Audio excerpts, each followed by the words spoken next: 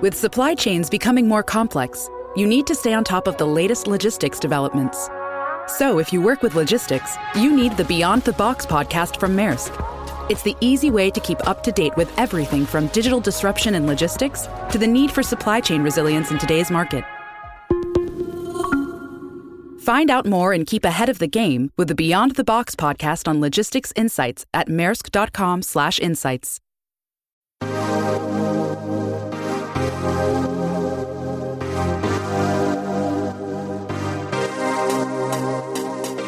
Hello, this is Gerard Fox, and the verdict is in. I have a really special guest again, GCs, business owners, law students, law professors. All of you should be listening up. This is one of the most amazing podcasts where you get to listen to all types of lawyers talking about all types of law. And at the end of this, we're going to ask you to please email me at gfox@gerardfoxlaw.com. Any question you want answered on the next segment of this show.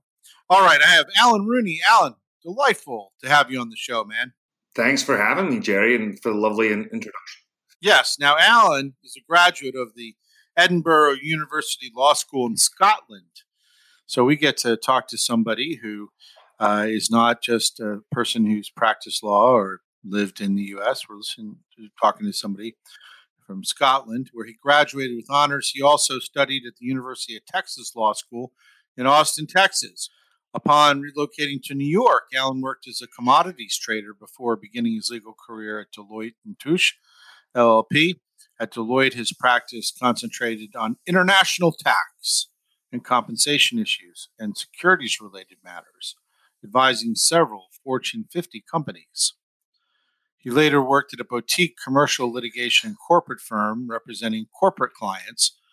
With the backing of his clients, Allan founded his own firm in 2007 and attributes its growth to its commitment to providing the highest possible level of client service, coupled with sophisticated business-focused legal advice. Now, Allan, you have been in a lot of different places. And let's first, what is the actual name of your current law firm that you founded, and where is it based? Well, Jerry, thanks for asking. We have a center in New York. We have some lawyers in California, but the New York office is larger. And in London, we have an office, and we also have an office in Edinburgh, dear old Edinburgh, which is in my native Scotland, where my partner John Nimmo is based. So the firm's name is Rooney Nimmo. It wasn't always that way. I hung out a shingle as a solo, did a merger with John's firm around, it must be 5+ years ago now. So it's now Rooney Nimmo PC is the name of the firm. Now, this is very interesting. You're the first lawyer that's been a guest who's dealt with international clients.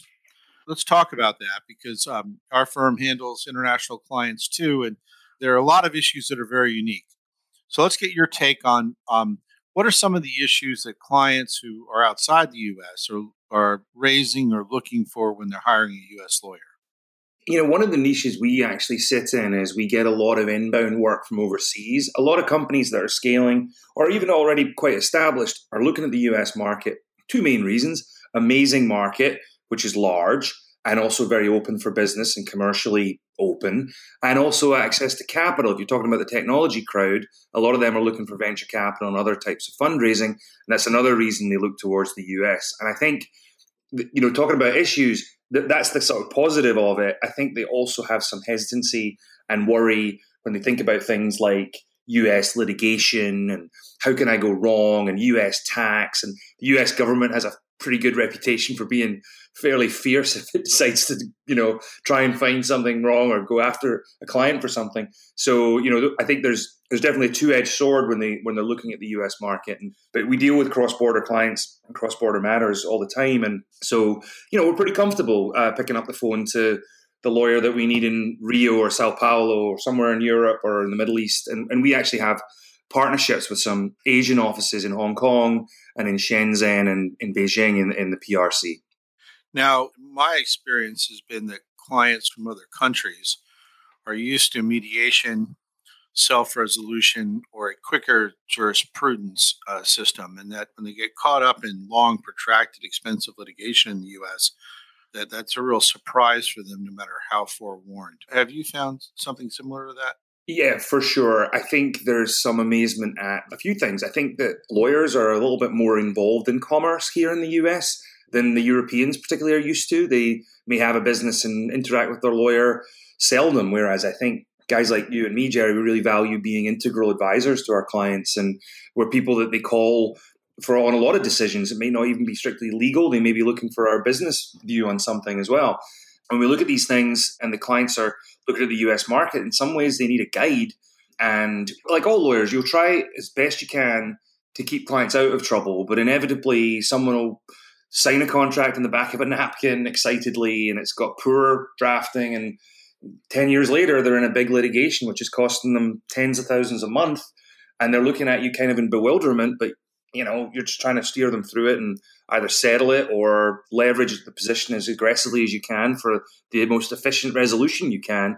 But I think you're absolutely right that they're pretty surprised by that stuff. And we, New York and Delaware are a bit like London in that they, it's a choice of law that's very common. And so they sort of, I think on the one hand, they appreciate that the judges can't be bought. There are bright line rules and they should have a decent idea of what outcomes should be in litigation.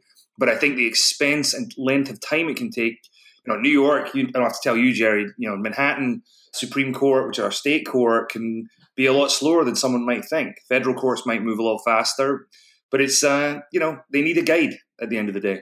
Yes. Could you throw out for the listening audience some examples of some matters that have come in from abroad that your firm has handled both on the litigation and transactional side? For sure. I'll start out with a couple of disputes in the last couple of years. We had two fairly large disputes. Last year, we had a patent matter. I think the IP litigation and patent stuff is something that, maybe some companies in other markets don't realize quite the might of, Delaware courts and the leverage and barriers to the marketplace that can happen if you're caught in an infringement situation and you can lose and potentially lose access to the US market, which could be cataclysmic for some clients and products.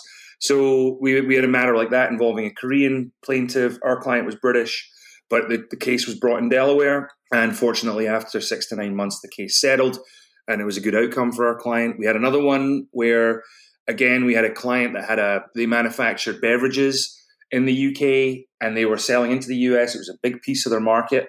And they unfortunately had signed a pretty horrendous distribution agreement with a clause that basically said, okay, if you terminate us as your distributor, you're going to pay, $10 a case or whatever over the lifetime of the agreement, which I think at that point was something like 12 years.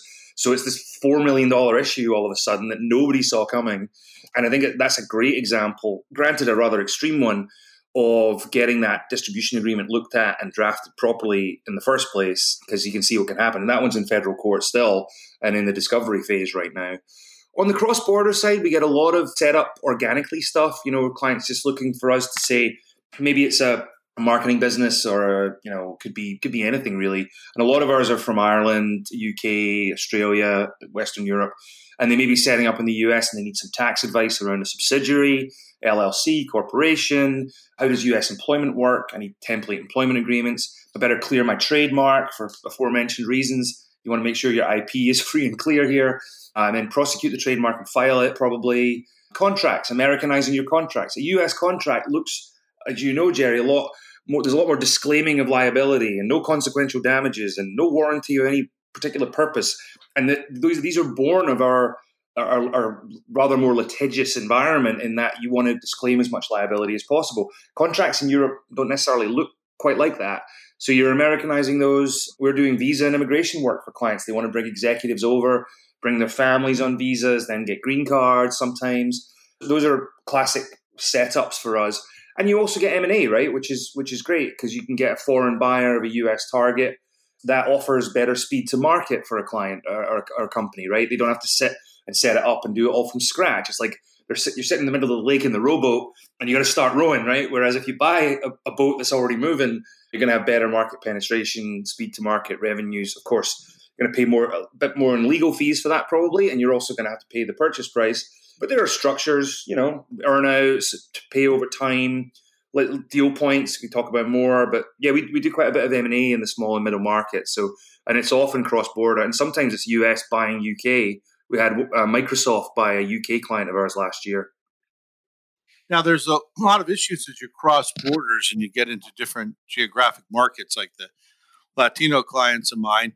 They sometimes don't pay as close attention to the written agreement because they, in their culture, it's more about the handshake, and they'll work around an oral resolution if they want to change the terms. You sue a client in China, it's very difficult to collect. So I'm sure you encounter some of those issues. I remember early when I started my firm, I represented a couple of watch companies and some jewelry companies, and the jewelry companies were moving like $16 million worth of diamonds, like out of Antwerp into New York. Guy with a, he's got a little bracelet on and a little handcuff to the suitcase or whatever. And I'm like, well, guys, what's the contract? I'm like, oh, no, we trust him. Don't worry. And that those guys, they just do it all on a handshake. And it's remarkable. You're thinking you need to do security in the goods and file a UCC or at least have some paperwork. But as you said, they just kind of act on trust. And I think where it gets dicey is if there is a dispute, the likes of you or I get involved and you're trying to make sense of it all. Yes.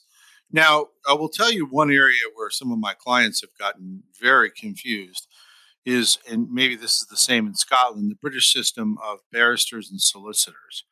Maybe you could break that down for our listening audience.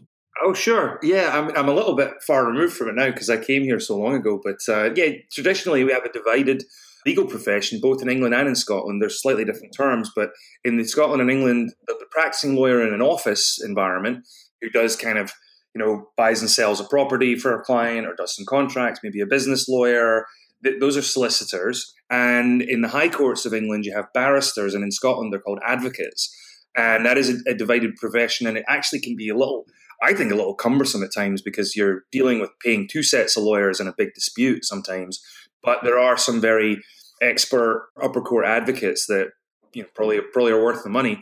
It's an interesting system, and it's very different from our system, I think. And in terms of the culture and even the style of delivery, I think American advocacy and lawyering is more direct, which is kind of our culture.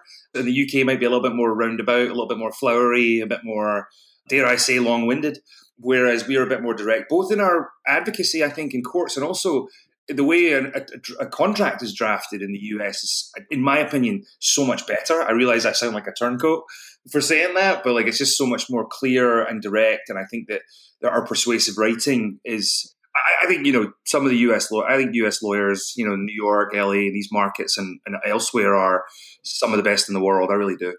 Yes. And this is a talking point I want to address right here, is that sometimes you're a US company and you realize, oh my God, I have an international matter. I can't go looking for a cost-effective barrister or solicitor, and I need to hire Latham and Watkins and be charged, God knows how much money, and have a bill that is, disproportionate to the amount of work done. The truth is that if you work through people like Allan, who have a set of relations over in the UK, you'll find boutique barristers and solicitors who can talk to you about price points, capping their fees, and making it a cost-effective experience. So don't think just because you're going across the sea or into another country that you have to hire one of these huge international law firms. All they're going to do is give you huge international bills. Right, Allan? No, I think you're right. I mean, part of it as a GC perhaps, or as a company owner or founder, is navigating, right? And that's what we help our clients do in markets. And a lot of that is people we've worked with before, networks, former colleagues that you might ask. And there's a lot of really good people with that big law experience. And that, I know, not something people don't really know, but they've gone to the good schools, they've pulled those big hours at the big firm, but they are now at smaller and more boutique players. And I typically can get a response from someone inside of 12 to 24 hours, depending on the time difference. And we've worked in these markets so much. And we also, I think you're right that the easiest thing to do is just call Freshfields because you've got an office everywhere. But I also think that not only the cost, but sometimes the quality can vary quite considerably. And some of these places, they'll just buy a firm, in Peru, but that firm doesn't, how does that firm share the culture of head office in New York or whatever, Yeah, exactly. So again, my message throughout these podcasts is that you find a lawyer in the U.S. you can trust. You talk to them about price points and budgets, and they guide you in the direction that you should. You should never, no matter how big your company, especially if you're publicly owned and you have shareholders, just hire one of these behemoth companies that are going to shove bills your way that are preposterous. Now, the other thing that I wanted to talk about is, I know Allan, he's a very, very sharp business person. And as a result, he knows how to hire lawyers and deliver an efficient result. Maybe you can share with the audience, because they've certainly heard it from me and the other lawyers. What are some of the things you do to make sure that you don't have these out of control bills and that you hire and direct efficient lawyers in your firm? Oh, for sure. I mean, I think that, there probably are times that the big company's probably going to go to the big firm and say, look, it's bet the company stuff. And a lot of us smaller players will suffer from that sort of buy IBM syndrome that everyone talks about, where it's like, look, I hired such and such law firm here. You can't blame me, right? If it goes wrong, and it's like, who's this Jerry Fox guy that made a mistake? That's what we're butting our heads against a lot all the time. Not that Jerry would ever make a mistake, but we're talking about efficiency. I mean, our firm, we try and staff it lean. We had we sold a company a couple of years ago in the Valley to Samsung, and we were against one of the big firms. I won't say the name because there's wonderful lawyers at these big firms as well. And there was a $10 million transaction, very small, certainly by Samsung standards. And we had a client that was pretty much out of gas. And he was just like, if I don't do this deal, I'm out of business next month kind of thing. And I'm like, well, let's not tell them that. And we're talking about a $10 million transaction. We have the big firm on the other side who I think we had one lawyer on it because we had to agree a flat fee for that M&A deal because he couldn't agree to anything else. And we did it on the basis of, okay, you can't get tax and you can't get this and you can't get that unless you pay hourly. But our one deal lawyer will give it to you for this number and he'll get it done. And he's like, okay, good. And we had one lawyer and the big firm had 9. They had 9 lawyers on that deal. And so when you look at rate, that's one side of the coin, but you also got to look at staffing because you can get absolutely soaked on staffing.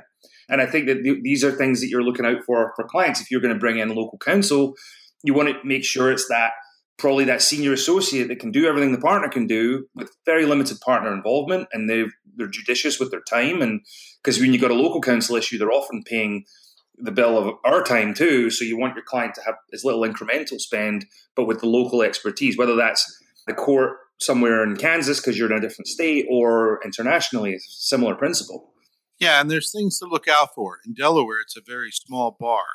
They're very protective, and they know all the cases because of the place of business or the venue clauses that are there have to run through Delaware. And for expedited hearings, I don't know if many of you know this, but it's an unwritten rule in Delaware that they'll charge you 1.5 times your hourly rate. It's a premium that they just pay, that they just make you pay. And they're proud to tell you that, if you don't pay it, good luck, go down the street, but their brethren is going to charge you the same thing. I agree. And we've got, of course, like you, I'm sure, we have a good friend, law firm down there who's helped us on Delaware matters, who is you're part of what the client is paying for, I guess, is the connections and the experience, right? Because had they gone to knock on the door, they wouldn't know, of course, that Delaware is doing that. And they have rules in Delaware that mean that, local guys have to be there at hearings and things, whereas, that's not the same in every state. And they're protective. Yes, very protective. I would say, and my listening audience has heard this, the Court of Chancery is set up with a bunch of judges that understand operating agreements, boards of directors, breach of fiduciary duty claims. They handle books and records where you need to get your hands on financial statements. They're very, very good. But you will have to hire either a Delaware firm directly, or if you have lawyers who are better trial lawyers you have a closer experience with, they're going to have to hire some of these as local counsel. They are required to basically read every one of your briefs and to come to every one of the hearings, and you're going to get larger bills from the Delaware law firms. In fact, our firm is looking to hire someone and open its own office in Delaware so that we can eliminate that concern. But, again, knowing your jurisdiction and having a lawyer who knows the different jurisdictions and what you'll run into is very important. Now, the other thing is deal making and papering a transaction, M&A, which is very important. And Allan's firm does this as well, which is very important for all of you in the audience to know that you can come and sell and buy a company through Allan's firm. When I was at the big firm that employed me before I went out on my own, you'd look in these big conference rooms and you'd see 20 people and stacks of papers that were huge. Maybe you can get us inside the process of an M&A deal. For sure. I mean, we find ourselves on the sell side and the buy side. Sometimes there's an international element, sometimes there isn't. It's often intrastate, though, if it's not international. And we find ourselves, on the sell side, some of it's about readiness for sale. And also, quite often, it's a first-time seller. It's their first rodeo, if you will. And they've built this maybe $50 million company, and they're selling it for a lot of money, but they've never been through a transaction. So that's, again, where you're a bit of a guide and maybe talking them off a ledge and maybe navigating for them what's really important, what isn't. Once they've made their own decisions about cultural fit and if this is the right buyer. Things like earnouts are always tricky. That's always a big issue about whether they'll actually get any money after the closing, because they'll say, I get another $5 million a year for 2 or 3 years. And, the reality is the earnout does not always happen at all. And Jerry, you've probably been involved in some disputes over earnouts. You're sort of navigating there and clean up stuff, getting rid of litigation, making sure cap tables are clean. Do they have solid financials?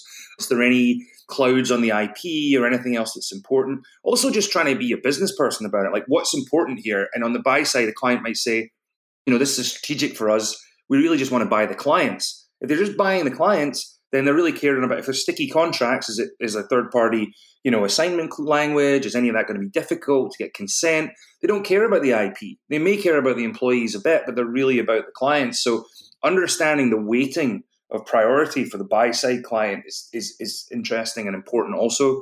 And they're concerned with the same things. They want to get value. They don't want to be led astray. They want appropriate due diligence. They don't want any surprises. They might be financing the deal as well. So you're sort of dealing with a layer of borrowing as well as not all deals are self-funded completely.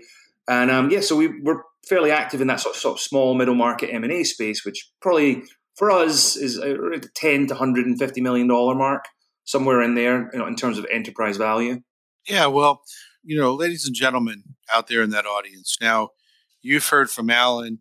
He's talked to you about our system of justice and how it's seen by foreigners. You've heard him talk about how the systems of justice in other countries are layered differently. You've heard me talk about the importance of finding a good lawyer here to be your seeing eye dog and bringing you into that system so you don't get soaked or fleeced. You've heard that Allan does this type of international work and the types of cases he handles and the big M&A work up to a certain point. He's not going to handle transactions over a certain point. And obviously, he's got a business background. If you talk to him, he talks like a business person, which is very important because you want someone who thinks like a business person, because they can help, you go through due diligence, which is a very important aspect of a buy or a sale. So, Allan, before we wrap this, I'd like you to tell the audience very carefully how they can get in touch with you. How do they get to your website? What's your email address? What's the best phone number to reach you at? Oh, thanks, Jerry. Yeah. Well, we're www.rooneynimmo.com. My last name, and then John Nimmo he's Nancy Indigo Monty Orange. That's rooneynimmo.com. We're at 212-545-8022 in Manhattan. And my email address is allan.rooney@rooneynimmo.com. So that's Rooney like Mickey Rooney, for those of you who remember Mickey Rooney, or Wayne Rooney if you're a soccer person. And then Allan is Alpha Larry Alpha Nancy, slightly unusual spelling. My mother assures me it is the Scottish spelling. So there you go. Well, ladies and gentlemen, this is a man who has offices, as you've heard, in Scotland and in the UK, the United States, that they really are active all over the place. And they're very efficient. They peg themselves to be a provider of value to you, the client. And with that, Allan, I'm going to thank you for stepping in and educating the GCs, the law students, the business owners. Again, if you listen to this podcast, you're getting names and numbers and email addresses and website information for people who are dedicated to the client and to find value for you. So don't just pick up the phone and call any firm or the biggest firm or a firm that your friend on a golf course says, hey, these guys were good for me. Because what you really want to do is you want to find the people who are committed to, adding value. Allan, thank you for being on this segment. Jerry, thanks very much for having me. Take care.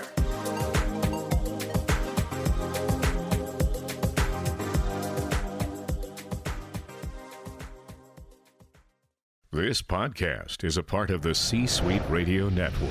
For more top business podcasts, visit c-suiteradio.com.